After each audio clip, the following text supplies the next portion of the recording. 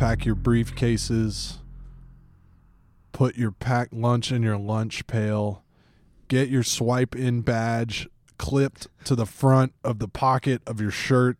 It is another episode of Corporate Lunch. We're coming live and direct from the content tower. What could you possibly be laughing at, Noah? Just match your lanyard to your tie and your sport coat and your put on your striped tie, pocket protector. I'm just trying to think of corporate attire, your corporate essentials. Part your hair down the side. Put on your fleece vest, your logo fleece vest. It is another episode of Corporate Lunch. You know, Noah, I got something to say about the last episode of Corporate Lunch. I think it was a certified banger featuring A-Side of No Vacancy In. But he was calling it diet lunch. He was bummed. Both here in person and on the internet and in the aftermath because we didn't serve food at Corporate Lunch. I need everybody to know Corporate Lunch is a state of mind, man. This is not about caloric intake. This realm exists beyond the physical digestible realm. This is undigestible. Else. Yeah.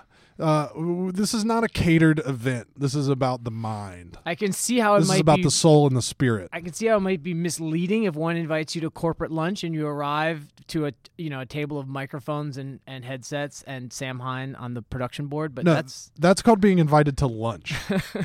When you get invited to corporate lunch, something else is going down, something bigger, something bolder. You don't come to the content tower expecting to eat. You come here prepared to generate to produce content. Dude, corporate lunch is about output, not intake. It's very simple. Let's go. And I think very plain. Let's go. We didn't get to 32 episodes by sitting here eating croissants. No, we did not. Buttered pastries.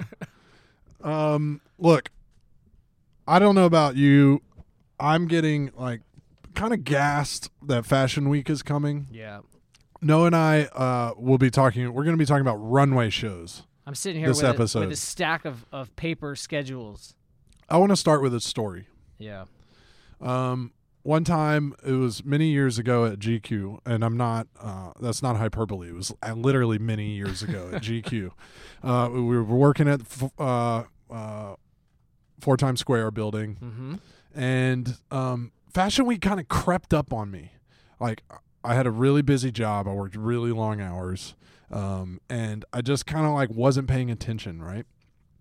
And I bust down. It's oh, wow, Fashion Week starting, and I've got to be at this Rag & Bone show at 5 p.m. Yeah. And I was in the middle of all this stuff, and I just hurried out of 4 Times Square, jumped on the subway, went down to this Rag & Bone show. And I had done no mental preparation for the idea that fashion was about to happen. Yeah.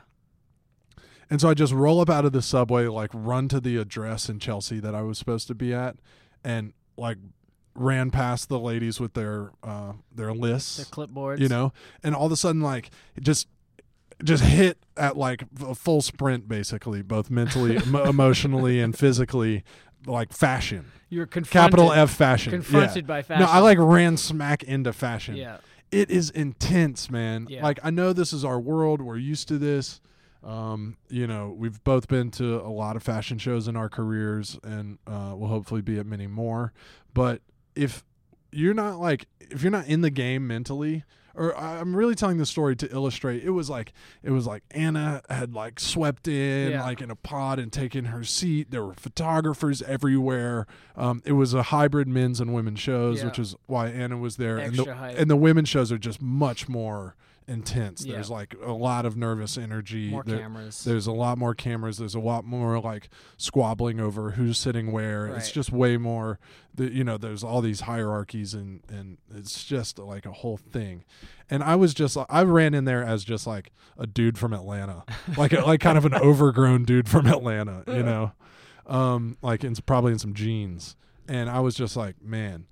Yeah, fashion shows are it's a whole thing. It's a system, it's an industry, it's an operation. It is intense. Yeah, and it exists in this incredible it's a thing that sort of developed and evolved over decades, since the days of Cristobal Balenciaga and Yves Saint Laurent and whatnot. Couture, darling, in Paris. It's essentially the same as it's always been, which is kind of a crazy thing about it. At core, yeah. That people sit in rows or stand and watch models walk or do some sort of choreographed movement in clothes, and you take it all in. Right.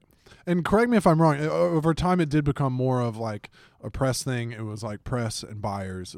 It was editors and buyers. Yeah. Made up the core, and then there are some special clients invited. Now, couture is a very different thing. That's right. Yeah. Couture happens in Paris right after the men's shows, at the end of June every summer. It's only recently that it's had any real like consumer facing element to it. Couture or fashion shows Fashion in general? shows in general. That's right. But going back to the beginning, it was like for the private clients. Clients, yeah. So girls would wear the new dresses of the season, all of which were couture, meaning they're one-off creations. Yeah. And I believe they would walk out, no music playing or anything, in a salon. It was probably very quiet in that salon. Maybe Maybe someone was playing piano. Maybe a little piano, maybe like some light coughing and sniffling. Yeah, like tea glass clinking in the back. And the girls, the models, would hold a number, right? Yeah. So that if you were a client of Cristobal Balenciaga, you could be like, oh, I need to make an appointment to go see dresses 13, 18, and 27. Right. All of which have piqued my wealthy interest. Much like the way I sit at fashion shows these days. You're shopping for yourself. Yeah, well, preparing for my custom fitting with Stefano Dolce and, getting...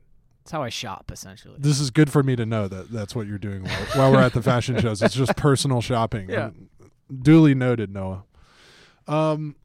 Now, there's... I guess there's been as much upheaval as ever. There's as much change. It has been a very slowly evolving system, but that is pretty much in place. There are men's weeks, there are women's weeks. The crucial ones are London, Milan. No, Pitti Uomo is a trade show that we go to. Yeah. It goes London and then Pitti and Florence, Italy, Milan, Paris, New York. There's a group of men's shows. Yeah. There's a group of women's shows. Increasingly, all that is being sort of cast into disarray. Yeah. But we find ourselves with this very juiced season and menswear coming up. There's good stuff happening. There's a lot of good stuff happening. But Noah, can you just tell me a little bit about your impressions of the runway show? Because there's a lot of talk about whether it's like going the way of the dodo bird, basically. Yeah. Do you think there's value in the runway show? Like, why do people still produce them? What's your take? I mean, to me, I think it's hugely important for a designer to have an opportunity to create a universe and to make the clothes move around and get people animate the gear. Yeah, and get people to see it. I think people should touch it real. I think you should be able to reach out and touch a model if you want. Let me get a feel. Let me get some tactile experience on this look. But I think you're going to have some trouble getting some support for that movement in the current environment. Yeah, I don't recommend doing that. But the point is that there's a real direct physical experience with the clothes, and that should inform people's opinions and decisions, and give the designer an opportunity to make some sort of big statement. It's music, it's like lighting, it's installation, it's all this stuff that I think is really. It's not important in terms of like for the world to see, but for the buyers who are there, for the editors who are there, who have to make sense of this stuff, and essentially they're responsible for the messaging in a way. Like they should get to step into this whole world and therefore understand it a little bit more. Not that everything has to be super high concept. I mean, increasingly there is the expectation from the houses that the people who are invited and all the photographers and the editors are going to project this world that they've created around the clothes out to the public at large. That's right. Yeah, it's rapidly becoming every show has like sort of a different. You can feel it. Like sometimes you're just like, this whole thing is just designed and orchestrated to be documented in real time and shared, right, and feel like a real moment. In other words, it is just for others. There's that to be really amplified to consumers, basically. Yeah. Yeah. Let me ask you this: how would you articulate the difference between a show that you're feeling about a collection from a show that you've attended versus one that you did not attend and just saw on the internet? It's really hard because increasingly, right? Like I'll just to put basically all our cards on the table. Like in a time of smaller budgets for magazines to be flying all around the world going to shows, there is this question of like, how do we need to be there? How many of us need to be there? Yeah. Like, what do we gain from actually flying to to be at a fashion show in person that we can't get online? What's the answer to you? I mean, I worked for a little while at Style.com when that website existed, and we did some pretty serious, unbiased fashion criticism there. Yeah. And the hard rule was you could not write about anything.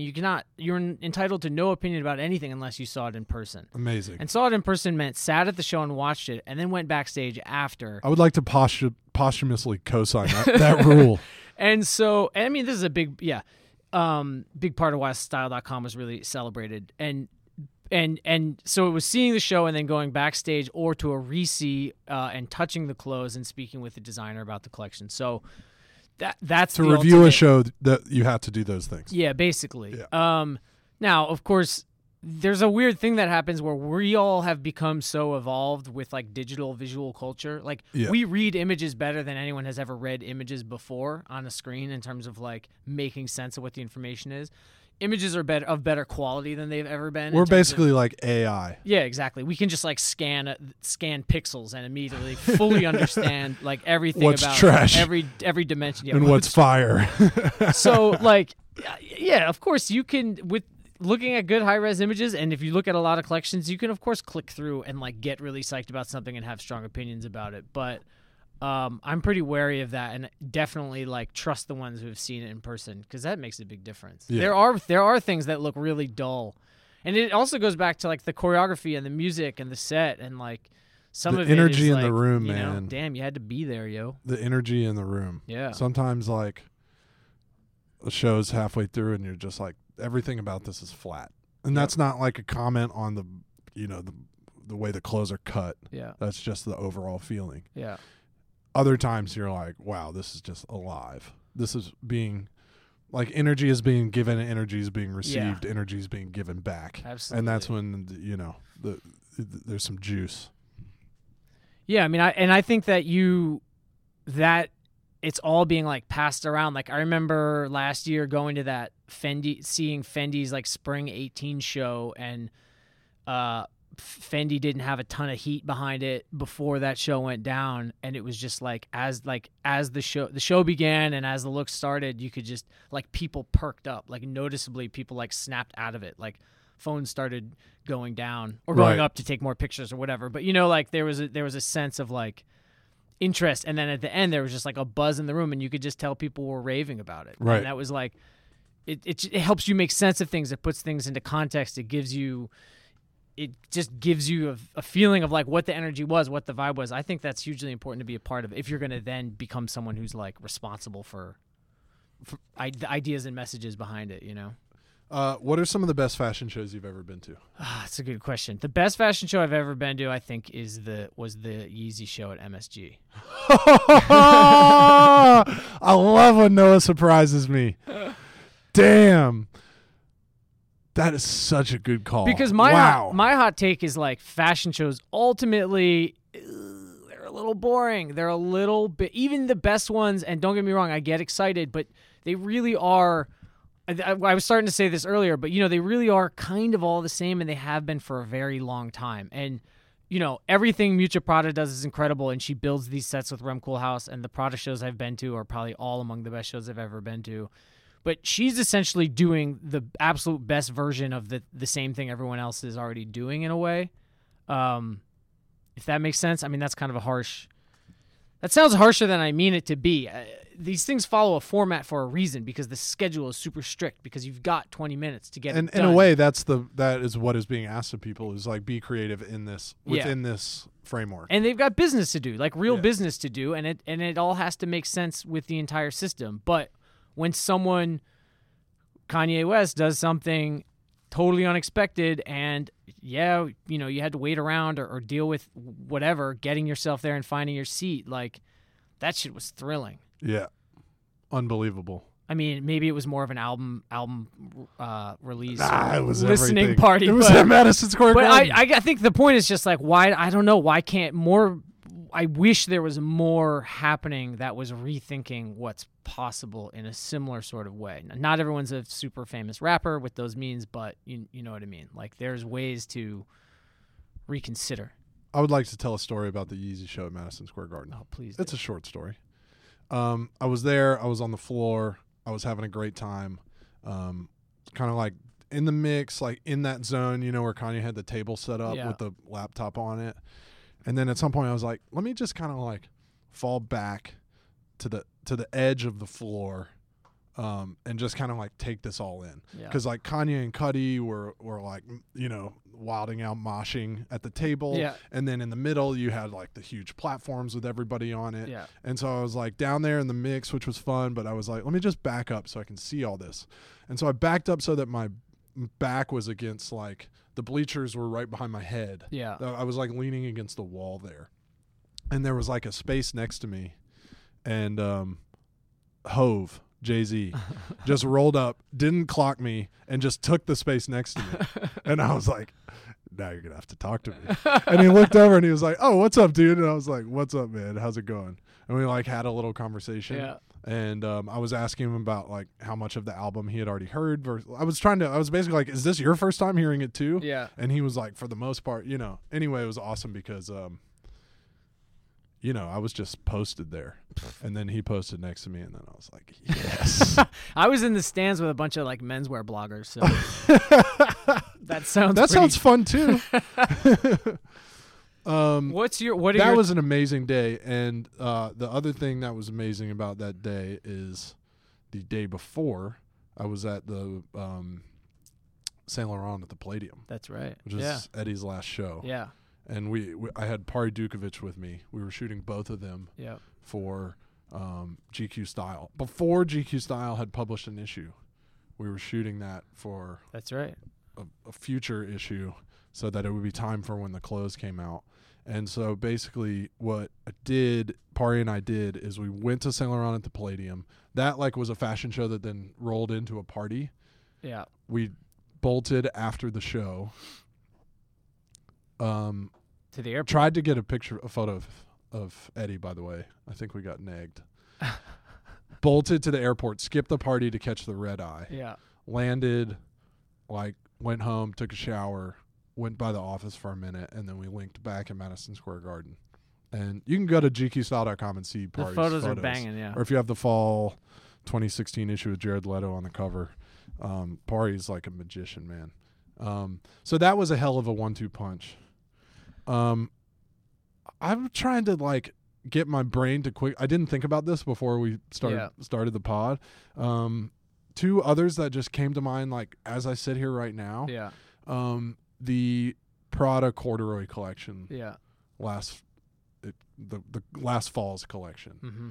That was one where it was like it was powerful for the opposite reasons of Saint Laurent at the Palladium or Yeezy at the Garden. It wasn't about the pomp and circumstance. I mean, as you already mentioned, the Prada installation. Yeah. It's always incredible. It's always super impactful. But that was just like the clothes were so good. Yeah. And on point for the moment and like spoke to me personally, spoke to what we do at GQ Style. Yeah. So that was like, I was like, oh man, I just can't wait to get to shooting this stuff. Right. Which is a different math than like what was incredible about the Yeezy.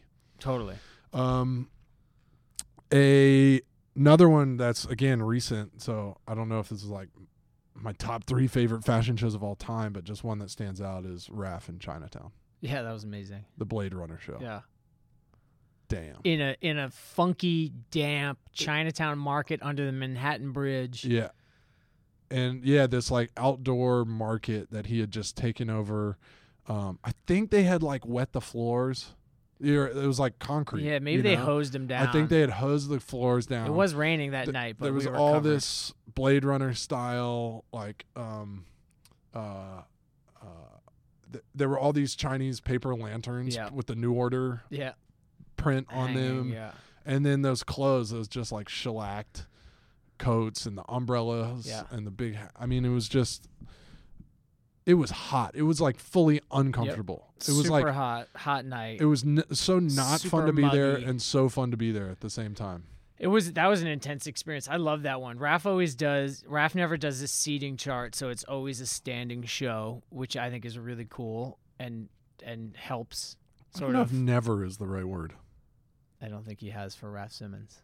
Didn't the first show in New York, the one in Chelsea, you and I were sitting together? Didn't we have assigned seats? At Gagosian? Yeah. Maybe.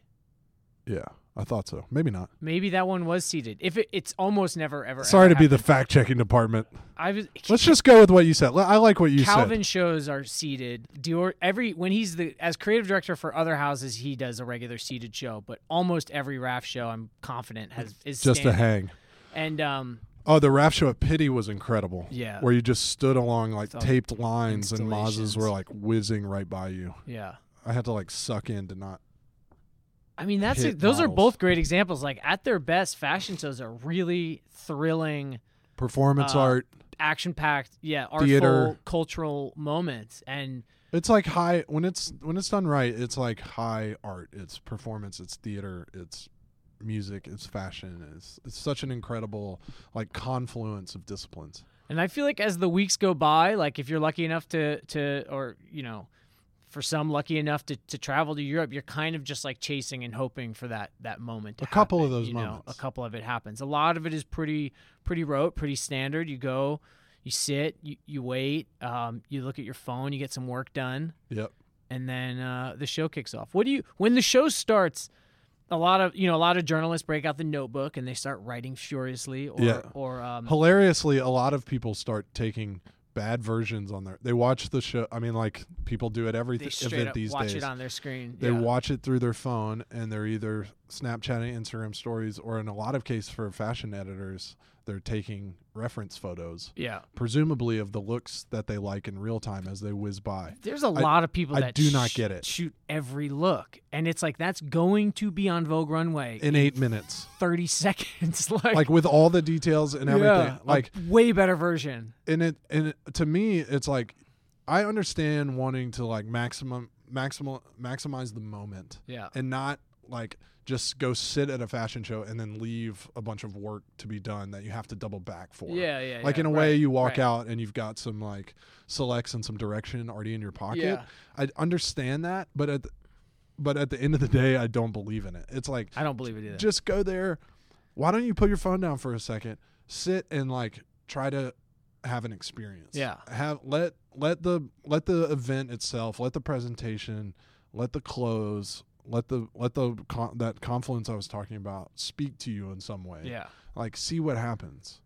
And yes, you will have to like go back through the pictures after the fact and Yeah. like find out which shoes you want to put in your editorial or whatever. I break out the phone when like if there's something like if I know a collection has like a new like Nike collab sneaker in it that no one's Yeah. ever seen before, I'll break it out real quick and try to get a snap and tweet it like Get right it- away. get it on If I Twitter. can just Yeah, be like yeah. first to get it up there. No, that's cool. I definitely kind of like look out But for that's those different moments. than actually watching the show through your Yeah, phone, and snapping every other look. with your like elbows up and somebody. I've multiple times And blurry I've pictures. like reached over and like had people put their phones down. Just like, no. No. Just like a hand in front of their phone, just like easy. It's like the modern hush. The one thing that's amazing about fashion shows, especially hyped up ones where there's celebrities, is once the lights go up on the runway, if you're in the front row, you tend to be pretty well lit, Yeah. almost as well lit as the models, Yeah. especially if it's depending on the level of the show and the vibe. And so you really get to sit there and kind of watch people watch. Triple A1 And, like, people watch. It's so good when it's good. Yeah. So that's like a lot for me. A lot of the fun of the experience is just kind of like being part of this moment and seeing who else is part of this moment and Yeah. interacting. And you see a lot of friends, but then a lot of people you don't know, be it celebrities or just like other sort of fashion world people, and you Yeah. get this like totally immersive experience that's like it's really the only time that happens. Yeah, a lot of our work comes from the just from the like actual conversations with people like Yeah. as you're waiting for a show to start. There's Totally. there's a ton of hurry up and wait Yep. throughout those weeks, and you are traveling around with like essentially the same people like a fashion caravan Yeah. for 2 weeks. Yeah. Yeah. You So get so pretty there's cozy. a lot of chit chat, but I don't know, just a lot of cool ideas come out of it. A lot of like, you roll up to somebody that you know and start talking to them, and they were already talking to two people, and so then you connect with those Yeah. people, and then you talk about which shows you like, and Yeah. maybe somebody has a different take, that like kind of makes you consider the show that you've already like kind of seen and harshly judged or whatever the case may be. Do you have another once you find your seat and the lights go up? Do you have a mode? Do you have like a how do you take it in? How do you deal with those 20 minutes? I don't always succeed at this, but for me, it's a challenge, and this happens at other points in my life too, where I try not to default to taking my phone out of my pocket. Yeah. Because what happens is, oftentimes, like, usually I'll be sitting next to Jim Nelson, and he and I talk. GQ editor-in-chief. Yeah, the GQ editor-in-chief. So it's he and I talk about, like, magazine business, stuff happening with the issue that we're working on back home, whatever. And then there's usually somebody else on my other side, And I find that if you take out your phone, you're essentially saying, don't talk to me. Don't talk to me. Not a good idea for me to send the message to Jim Nelson, don't talk to me. But also just like whoever's next to me, like maybe we'll have a lame conversation, maybe we'll have an amazing one, but I like the possibility of it. Yeah. The other thing that I always find a challenge is anytime I'm in a setting where there's a lot of like people looking around, seeing how you're behaving and probably like quietly judging you. Yeah. What shoes you're wearing. There's like, it's very easy to just hide in your phone. Like, I, like you, sir, am very busy. That's what's happening with me. So I always try to resist that urge. And it's like, a couple of nights ago, I went to the Parsons Gala. Yeah. And I had no idea who was going to be there. I just like had agreed to go, and I didn't know anything about it. Yeah. So I put on a tux and just walked into this room full of people. Uh-huh. I don't drink. Yeah. It was like I walked into like a room full of people drinking champagne. Yeah. And I was like, don't pull out your phone. Yeah. Just don't do it. Yeah. See what happens. I ran into some friends. I had a random conversation with a couple Parsons students. I talked to some acquaintances, probably for the longest that I've ever talked to them. Yeah. Yeah. It's like, just kind of leaving some space for something to happen. Yeah. And, parties that you have to go to are a great place for that. In our world, waiting for a fashion show to start is a great place for that. Yeah. If you're eating alone, that's another one. Can you just like resist taking out your phone and leaving some brain space for yourself, or maybe for a conversation if you're like eating at the bar with the person next to you? Risk maybe making eye contact with someone and then just like dealing with it. Risk probably won't be the worst thing in the world. Risk maybe sitting there and being inside your own head for 3 minutes without seeing what's popping on the gram. The fashion circuit it's a jam-packed schedule. The schedule is a whole other world, which is so hilarious to me because I don't know if people know this, but the shows happen at the same time every season. So everyone knows like what time Dior's show is on what day. Right. It's always the same. Yeah. And it's at the tennis club. There's a little plan. And like your lunches are scheduled between these things. Your meetings are scheduled around these things. And so when something does change, it actually like totally screws up people's lives, which I think is really... Tom Brown's showing on Saturday in Paris? Saturday morning? So this is why when you hear... Tom Brown shows on Sunday night. When there's like a WWD breaking news thing, as there was today, that Gucci's now showing in Paris, people are losing their minds. One, because Gucci's an Italian house that always shows in Milan, and so this is a bit surprising. It's like, ooh, what does it mean? These, in the Alessandro Michele era, when Gucci has been shit red hot, shit hot and red hot at the same time for shit red hot. That's like an anchor of Milan Fashion Week. Yeah, and it's something that like the energy organizes itself around. That's right. And everybody has something to look forward to. And maybe there's a couple shows that you're not so psyched about, and you get through them because you're like Gucci's coming daydreaming about the Gooch. It's happened. So that's a dent in Milan's schedule. But then like it's just funny to imagine the other people who are like, oh God, now Paris is totally screwed. Like there's no time. We don't have time in Paris for another show. Where could they be putting it? So the whole thing is so frenzied, and everyone is really busy all the time. Yeah. And it's because you're on a different time zone from your colleagues that you're normally working with. Especially if you're in the magazine industry, most of your team is back home making magazines, and like I get it. Like people are kind of trying to keep up, but it's a funny thing to be in, and just to be for weeks constantly surrounded by people who are only ever maximally busy. Yeah. And that leads to a lot of like, just like behavior stuck in the inbox and like but all that kind of stuff. we're busy for sure. It's true, but I think it's a cool exercise. It can actually like be a powerful exercise. A lot of people to are try to make space for the idea that maybe you're not so busy. Yeah. And see where that takes you. Right. Consider that. Yeah. A lot of people are now. There's lots of movement towards showing men's and women's collections together. Yes, that's There's like history that's of them happening. being separate, but increasingly they're being smashed together for various reasons. What do you make of that? Well, what that means is that brands that used to do 2 separate shows, one during Men's Week for men and one during Women's Week for women, are now, when they combine them, they always combine them during Women's Week. Right. So that means we go to Europe for the men's shows. We're there. Gucci, for instance, they were one of the first to combine. And it was presented as kind of like both a political statement or like a topical social statement is maybe a better way to frame it, meaning that like separating that clothes should be presented in a more genderless way, right? And that it makes sense to present them as one vision, not as 2 related visions, which I super support.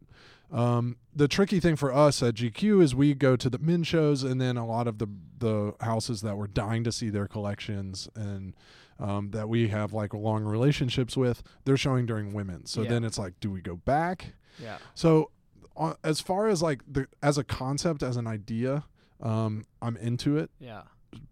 And I like looking at women's clothes as well. Yeah. Like this idea that we don't want to know, like that we don't ever shoot women Yeah. or that we don't care what's going on with the women's clothes is a bit dated. Yeah. As is just this idea of like keeping anything separate. Gender's a construct, man.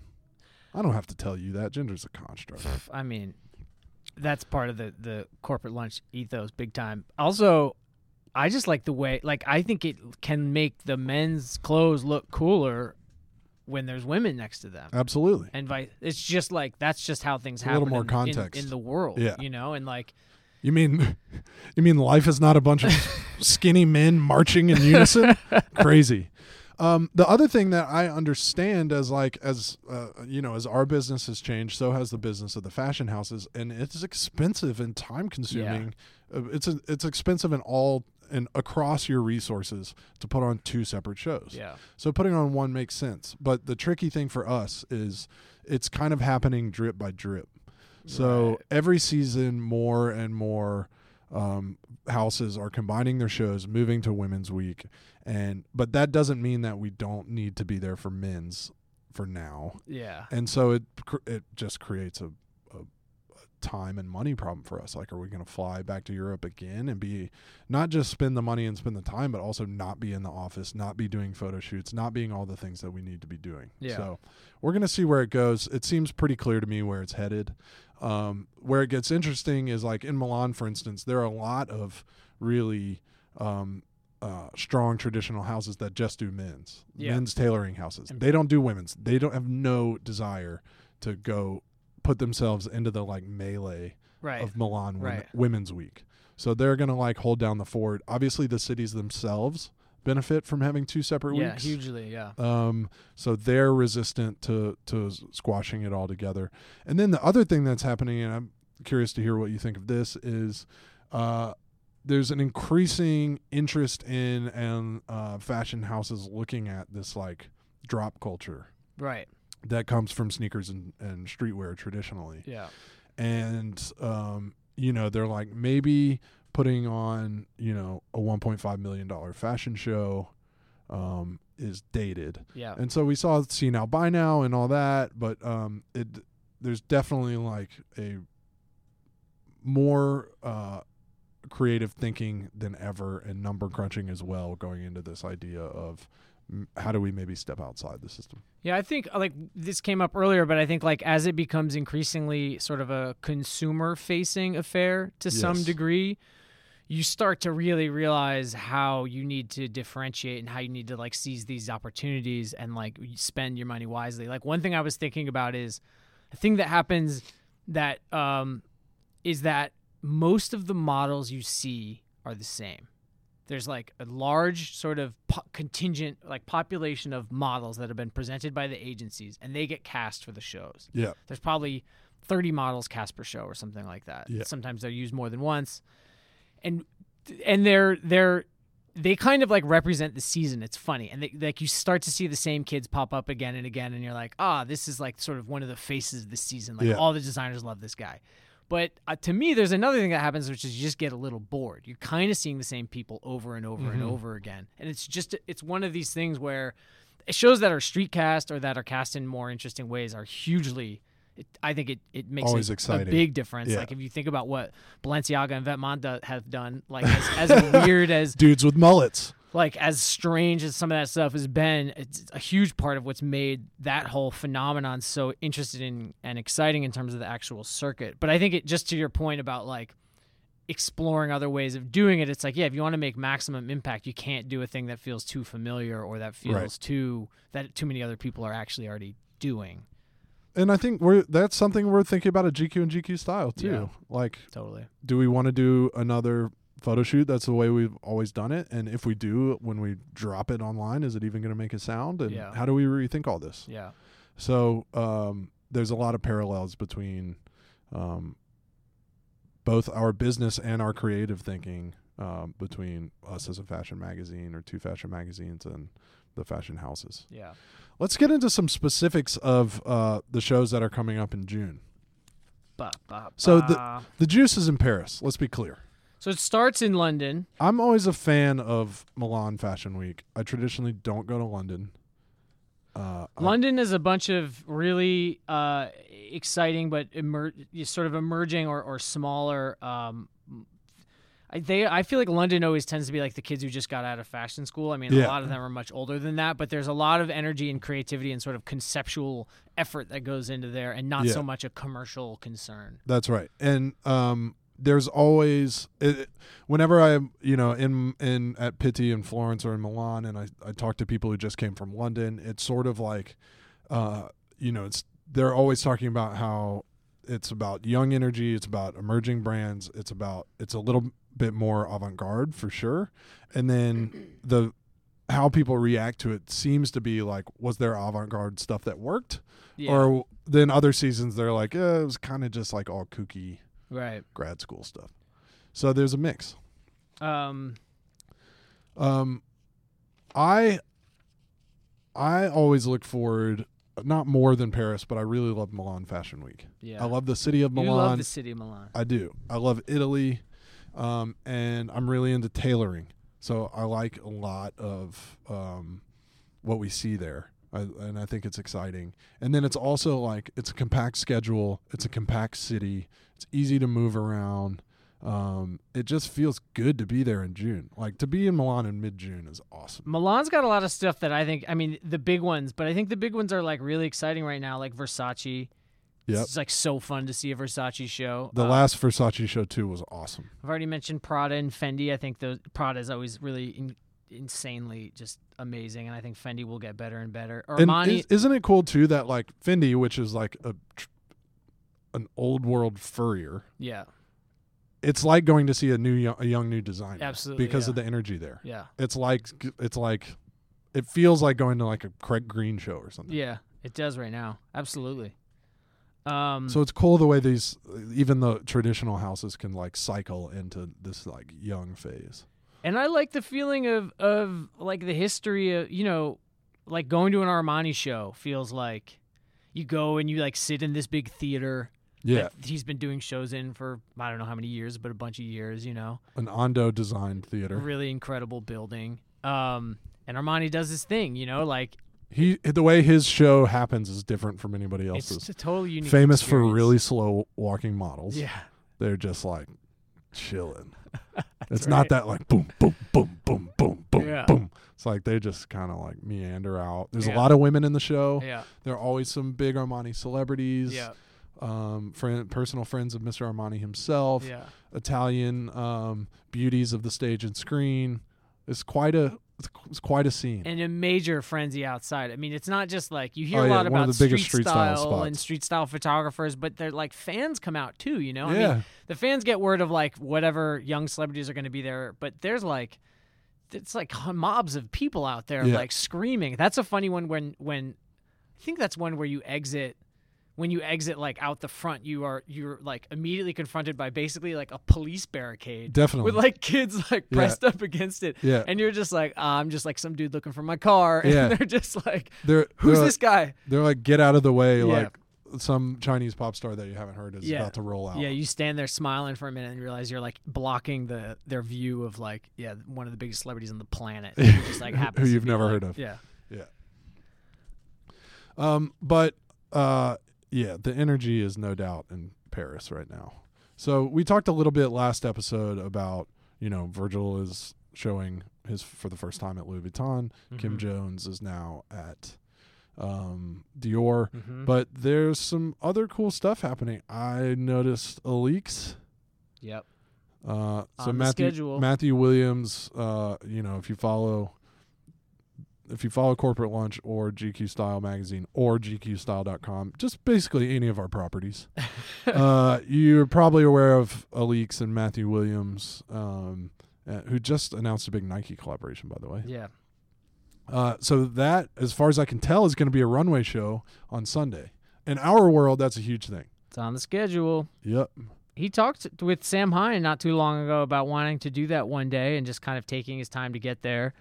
I think newer, younger designers feel that pressure, obviously they have to raise the capital to do it and feel like they earn the spot, but just also like you rush into this. If you don't make the right impression, I feel like your first go around, like I said, this schedule is so packed, you might not.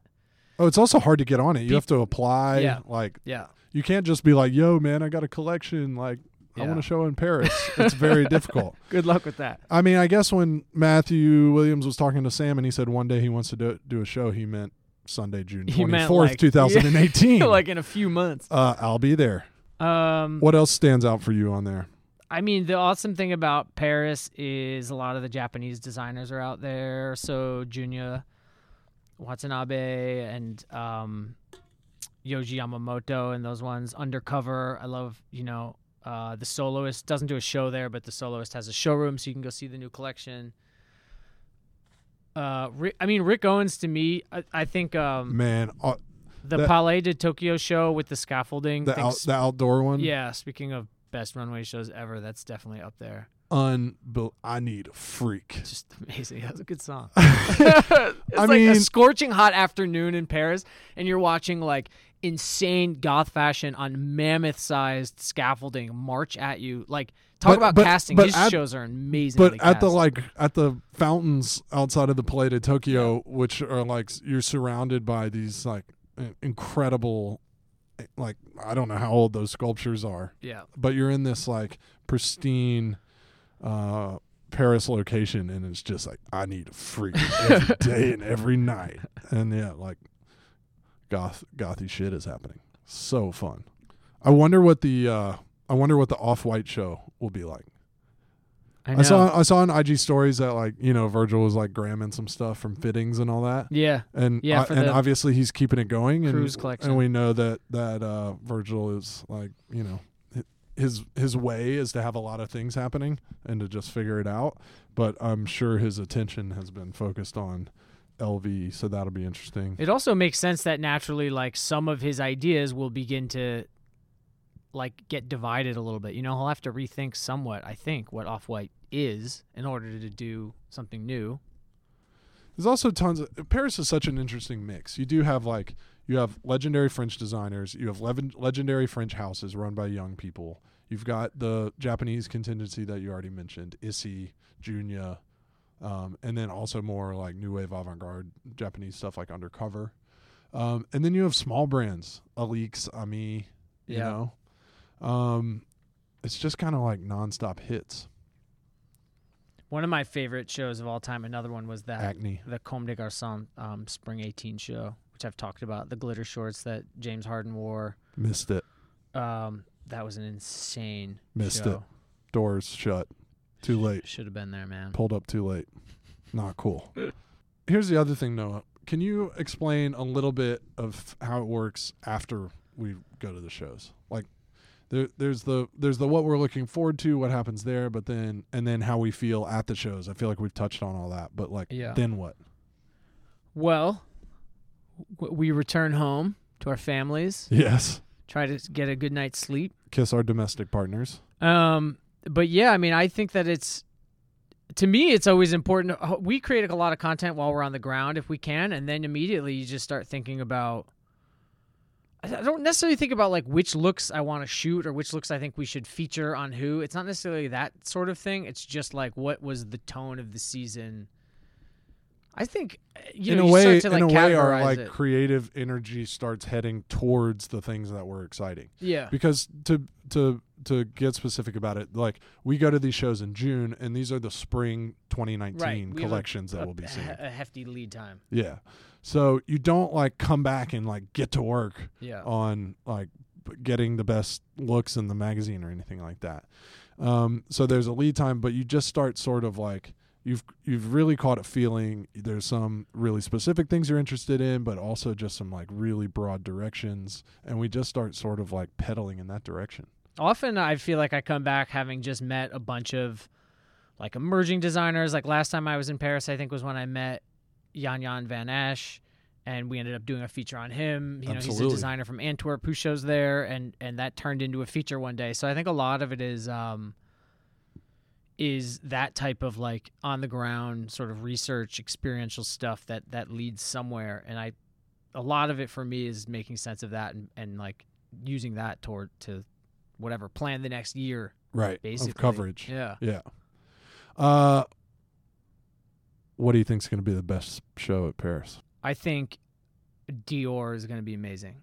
I think Kim Jones is going to do some crazy shit. Kim Jones at Dior. I love Kim Jones. I've always loved Kim Jones. And I think I was thinking about it. Same with Virgil at Vuitton, but I don't know how much. I wonder how much Kim's like access to resources, craft, materials, like how much that stuff changes. You know, like both houses, Vuitton and Dior, have huge budgets and I'm sure amazing, well-funded ateliers. Houses. Yeah, of course. Yeah, exactly. Huge budget is such a crass way of putting it, but one has to wonder, like, things are different. Dior is different. You know, he'll get there and there will be other sort of ways of doing things and making things that he'll now have access to. One time I was doing our, traditionally before the Louis Vuitton show, the day before we would go visit Kim while he was doing fittings. And one time he was showing a crocodile jacket that had been indigo dyed by these people that he found in Japan. You know, like this really special, really expensive process. I can't remember. They were going to make like 12 of them or something. Yeah. And so in a way, like at LV, for him, it was about exploring really special ways of making incredibly just the kind of piece that can never exist before.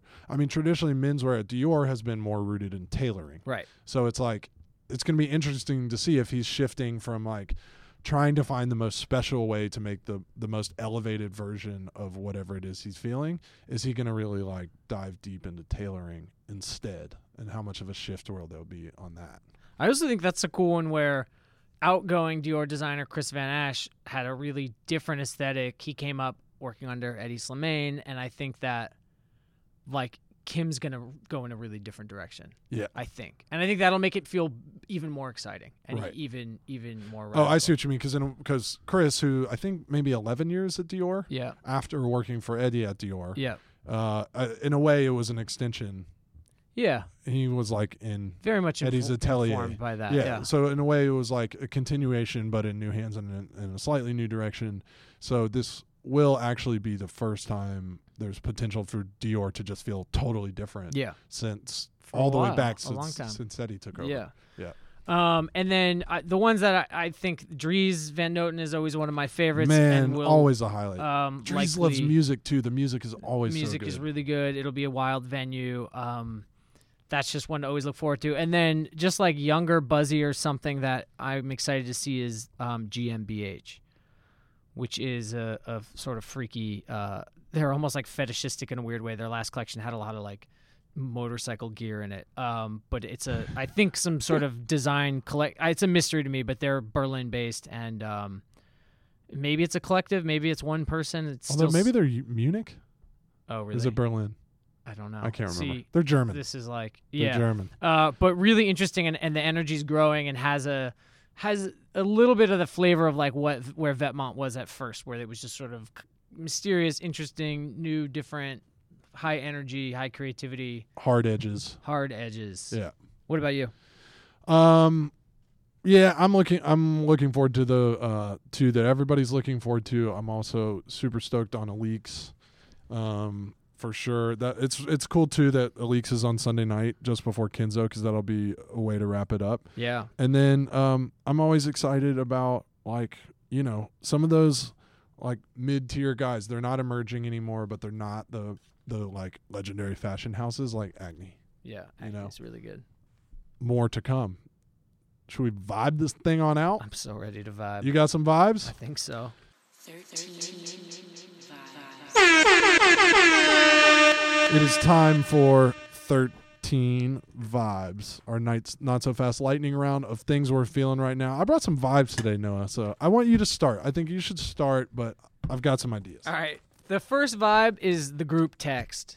Oh, I don't know. I can't remember life. what happens on the Skate before Homie group The text? group text. The Skate Homie group text is completely out of control. I didn't even realize yesterday or the other day I looked, there's 11 people on it, and like 2 of them I don't know. So Nice. This is the one that's been going on for years. But I'm on several group texts with several different friend groups, and it's just like, it's funny, like, you know, Twitter, Instagram, all this other social media is like how we kind of, we're constantly like absorbing stuff, but I feel like the real kind of most incredible recent development is the group text in terms of how people stay in touch with each other, how you know what's happening, how Yeah. you kind of keep up. It's such a bizarre thing. Like, I'm totally off like Facebook, and I don't really use social media to interact with friends. You know, like Right. Instagram and Twitter are really people that I don't really know that well. It's you guys, corporate lunch listeners. It's Hit up at Noah basically- V. Johnson. It's basically all the friends of the pod, but the friends of life are in the group text. Yeah. And I mean, I could never reveal to anyone what goes down in the group text, but I think those out there, I think at this point most people are in 1 or 2 and they know the vibe. And I just want to shout out. Powerful form of communication. Are your group texts named? Do they have like clever names? Yeah, kind of. Let me see if I can read any of the names. The big one right now is called the I'm Tired group.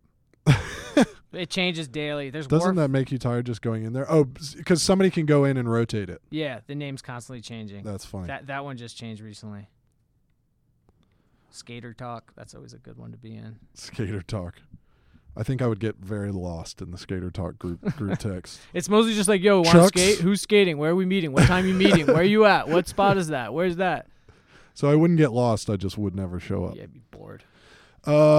My vibe is loafers, man. We're coming into the summertime. Just loafers. Is everybody wearing loafers today? I got loafers on. I got loafers on. Sam had them on yesterday. Sam always one step ahead of us, Sam's Noah. wearing para boots with animal skin on them. Today I'm wearing my the chocolate brown Tom Ford chain loafer. Those are so fly. I also have my eye. I was on a photo shoot recently with the photographer Dario Kobayashi Rich. Yeah. Really cool young LA photographer. And her super rad assistant Derek had on. I'm not even going to reveal what they were because I can't scoop myself. Yeah. Just the illest pair of loafers. And we were like clomping around in the mud and stuff. Yeah. And he was just like, You got to wear your loafers I was like, everywhere. I just took a picture of his feet and I was like, dude, I'm stealing your loafers. Do you still have those Ralph loafers that you wear to the beach? That was the other one. The Ralph loafers are my exclusive beach kit. Yeah. I love that. Maybe exclusive is a strong word, but for me, the beach is about really old frayed Oxford shirt, the swim trunks, and then this really dope pair of brown Ralph loafers that I have. That will just like always have sand tucked into the insole somewhere. No, I actually, whenever I pull them out of the closet, the sand spills out of them onto my floor, and then I have to get annoyed because I have to clean it up. But you can't ever get all of the sand out. Dude, you just jacked my next vibe, which was going to be loafers. But Are you serious? well, mine was going to be more specific, so I'm just going to roll with it and just carry this forward, and then it's going to come back to you. But mine was the two-tone loafer. Yeah, very strong. I am wearing loafers today, and I'm wearing Baswegian black and white two-tone Very loafers, strong. which I think is like it's kind of like I'm kind of dressed today like I'm going to the soda fountain in 1950. Yes, you are like a greaser. Yeah, I wore these the other day, and my dad just pointed at him and goes, "Greaser." You Like, look like thanks, you Dad. look like you're going to pull out a switchblade and flick it, and it's actually just going to be a comb. What happened is a while back, Noah released a two-tone pair of loafers. I think they were like brown I'm and sure white, Hein has them. and I missed. What were they? Though they were black and white. Oh, well, I always wanted them, so I ended up with this Basswegian pair. They just put out some recent ones that are suede that are like yellow and off-white. No, yellow I and did. cream. Yeah. Yeah. Anyway, they've been floating around out there a little bit here and there, and I just got and if you don't, I mean, I mess with Basswegians. Oh yeah, Like big time. $100. That's the classic. I never owned a pair till now. If somebody just comes up to you and says loafer, they're talking about Decent Basswegians, Basswegian. especially the penny loafer. Yeah. You know, and then there's iterations from there. I mean, the other quintessential loafer on par in our universe with the Basswegian is the Deal Sled. The what? The Deal Sled, the Gucci horsebit loafer. Deal Sled. In Atlanta, they call them Deal Sleds. Really? Yeah, I yeah, never yeah, heard yeah. that. Because like they're for dudes who crush deals. That's so Deal sick. sleds. Yeah. Holy crap. I mean, the thing about the Gucci loafer right now is it's been turned on its head because there's so many iterations. I really do like the mule, the one that's like a Birkenstock Yeah. clog. It's not, I mean, but it just has the horse bit on it. Yeah, I mean that's insane. But obviously the classics is... And you know, like if you come across a gentleman of a certain age who's like a real man of style, Yeah. he's inevitably going to have a pair of Gucci horse bits that I like to ask them how many times have you had them resold? That's how you know. Yeah, the answer will be like 13 times How probably. real are you? One baker's dozen. God, now you're making me feel a certain way about that. I'm really feeling summery, as you can imagine. So my vibe is go maximal at the beach. Okay. Okay, so I completely understand and have been the guy who's just like, all I need is like a swimsuit and a towel. Yeah. Like that's it. Yeah. I'm good. And you wear the swimsuit like under your jeans when you get Yeah, there. yeah. You that just dude who just is like, you roll out and I'm you not- like whoosh, yeah. whip out the towel and then you like pack up and go. Yeah. And like maybe you have a book, maybe you don't. Right. You know what I mean? yeah. But I discovered I was usually that dude, and then I came to know the pleasures of being the guy who just like basically sets up a beach living Has room. it all. Yeah. So the chair, Yep. the umbrella, Yeah. maybe like one of those. Stephen Allen makes a great one. It's like a linen that you put down on the beach first, and then like your towels can go on top of that, Yeah, and like yeah, a yeah. lunch pail. You Yeah. know, in a way, you're like it's like X marks the spot. Yeah. You like roll out your like vibey cloth, and yeah. you're like, you're claiming your You gotta territory. layer the ground a little bit. Some sort of portable music device. Yeah. A cooler loaded up with whatever your eats and drinks are. Yeah. A book.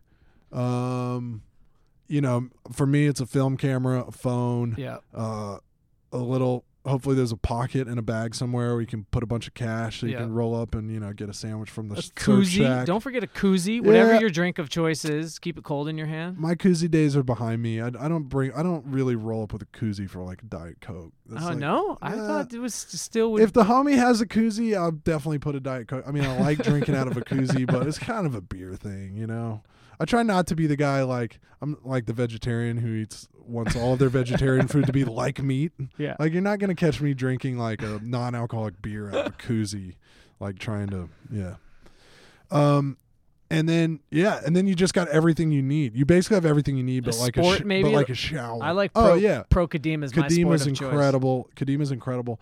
I was usually resistant to the every summer there's like a new trendy beach sport. Like slam ball or whatever. that Slam one is. ball is so fun. Really, I've never played. Incredibly It's fun. fully taken over the beach. It's such a good time. Yeah. Must So be. anyway, I'm just like rolling in the morning. Is that what it's called? Spike ball. Spike ball. Whatever, See, I man. don't know It's my made shit. up shit regardless. It's just I'm just not saying a it's real fun. game. No, it's not It's a real game. sport or anything. Yeah. I'm just saying get up early, roll to the beach, set up like basically an entire house. Yeah. And then just like chill. I'm with it. Strongly with it. For my next vibe, this is tough. This is going to be a tough one for me to talk about. I'm not a watch guy. I don't wear a watch. I don't really own Yeah. a watch that I'm proud of or anything, partly because I couldn't afford a watch worth being proud of. I've located the watch I'm going to get. This is like a huge claim. This is something Noah and I have been talking about since we met each other. Okay, what's the deal? This is news to me, by the way. I want to get a Cartier Crash. Wow. You know what that of one course. is? It's a really famous one. I'm Of sure everybody course. knows what it is. I don't know about everybody, but I know what a Cartier Crash is. I'd seen it before, but I just learned the name of it and started looking into it. But it's essentially a relatively simple Cartier watch with Roman numerals numbers that looks like it's been melted and sort of smashed partially. Full Salvador Dali. Yeah, it's the totally surreal, melted. And so the best one is just a Do you know the gold- backstory? No, I don't. Well, it was I can't remember the full back. There was a time where I knew the full backstory, Yeah. but somebody actually crashed a car in a Cartier watch, and it was Right. modeled after their. It's the sickest thing. There's one on eBay right now. It says it's from 1991. It's $60,000. I'm thinking about 60? yeah, 60. You're thinking about copping? Yeah, Really? no. But if anybody out there wants to, maybe I'll start a GoFundMe. But isn't a Cartier crash is not $60,000? I don't know. Is that I a special only one? see them as like $100,000. Oh. Okay, this is super aspirational. It's I not thought like- this was like watches within reach, No, but it's not. within reach. Sorry, That's but a it's lot of exciting. cash. I'll probably one day settle for a gold tank with a black Croc strap, but I just haven't gotten there yet. Dude, I'm not down with the self-limiting vibes of that. If a Cartier crash is the watch for you, you will absolutely have a Cartier crash. All right, let's go. Your vibe is the crash, my vibe is the donk. Donk day. Donk Day 2018. Donks are so. This sick. isn't Donk Day 2018. So anyway, our own Sam Hine just did a story on GQstyle.com. Basically, I've discovered this dude on Instagram at Donk Planet, and he's just really into the donk. And what the donk is a 1971 to 1976 Chevrolet Caprice or Impala. It's so and- good that it's that name for such a specific group of cars. Yeah, and you can have like a dope 70s sled Yeah. and have it all like painted and sitting on rims and all that stuff. But if it ain't a 71 to 76 Caprice or Impala, it ain't a donk. But, I grew up in Atlanta, Georgia. Ree from Donk Planet says to Sam in the article that it started out as a Miami thing. That very well may be true. But this kind of souping up classic Chevys, whether they are technically a donk or not. I mean, there's a lot of different subcultures within the modified Chevy culture. But these things are just beautiful cars, and it just speaks to me. It's like these are cars for, first of all, cultures where you ride around. It's cars for cultures where you drive slow. Yeah. It's just like this is 13 vibes, and it's just like my vibe. Yeah. Like a slow rolling vintage Chevy that has had some work done to it. Maxed out. Go to GQ Style. If you're interested in what I'm talking about, go to GQStyle.com and check out Sam's piece. Devin Christopher went to Donk Day 2018 in Miami and took some pictures, and it's beautiful stuff. Or they're on my Instagram. Next vibe is The donk is like it's basically the spiritual opposite of your whip.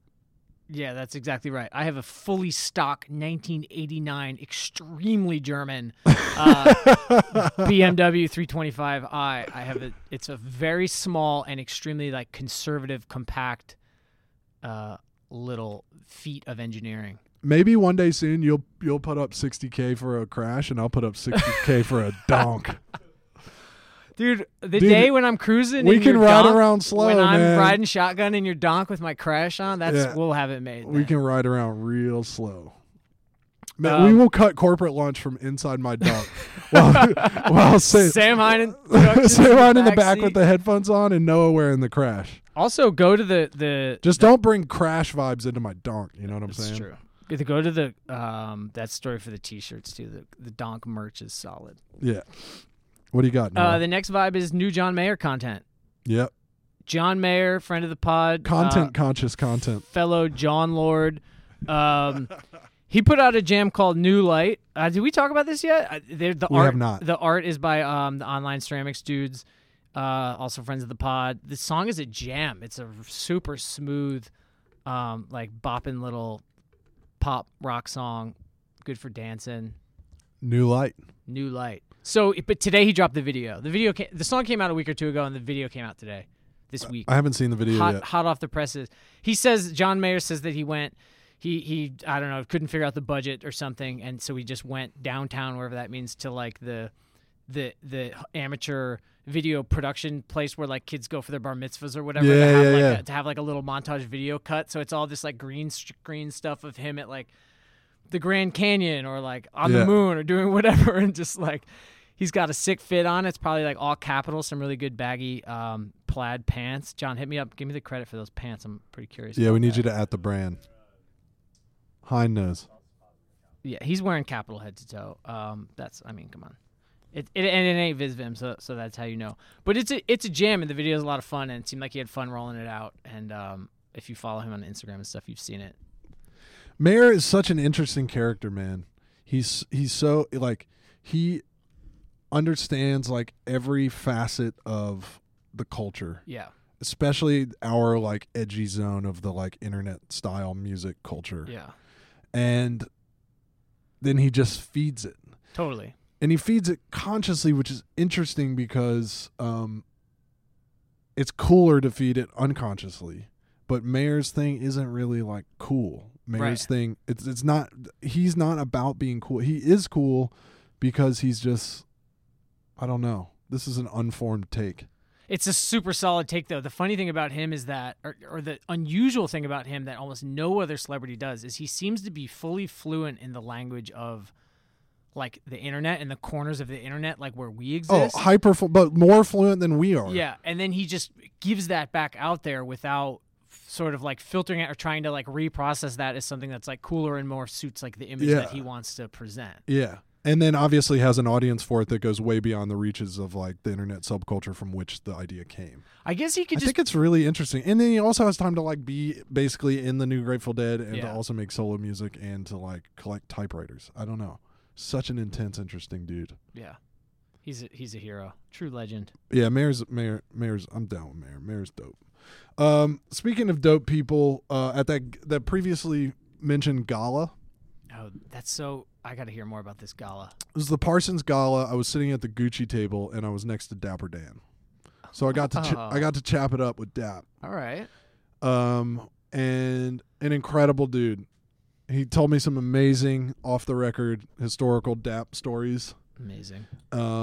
He is just kind. He's like super. He just has an amazing, like, he's self-possessed. He knows that what he contributed to style culture, to Harlem culture, to New York City culture, to fashion culture, to the way that he anticipated the fashion houses becoming pop culture and street culture Yes. is just like Yes. complete visionary. He knows he's a visionary, but he's also so humbled Yeah. by I guess it's a little bit of like just the unlikeliness of this new wave Right. and everything that's come, and the fact that he was unlike so many other visionaries who was so far ahead of his time and actually came to be appreciated in his lifetime and has like a whole new wave. So I was like just so excited to be talk about humbled, so excited to be like sitting next to him, to get to talk to him. That's a great table mate. That's a It's as good as it gets. yeah. And Especially then walking into a gala cold without. yeah, I had no idea what I was Yeah. getting myself into. And then there was an auction, and one of the lots was for a private Dapper Dan experience where he would make you a custom leather jacket. And so they were auctioning. Ooh. They were auctioning this off, and guess who won the bid? You. Solange Knowles. Oh, shit. Solange Knowles was being honored at this gala, and she was at the table next to us. And the DAP auction went up, and they were like, "Okay, starting bid $1,000. Who won?" And her hand went up like, "Yeah, I'll take it." And then somebody else bid, and her hand went up like, "Yeah, I'll take it." And somebody else bid, and she was like, "Yeah, I'll take it." And it went up to $27,000. Hell yeah.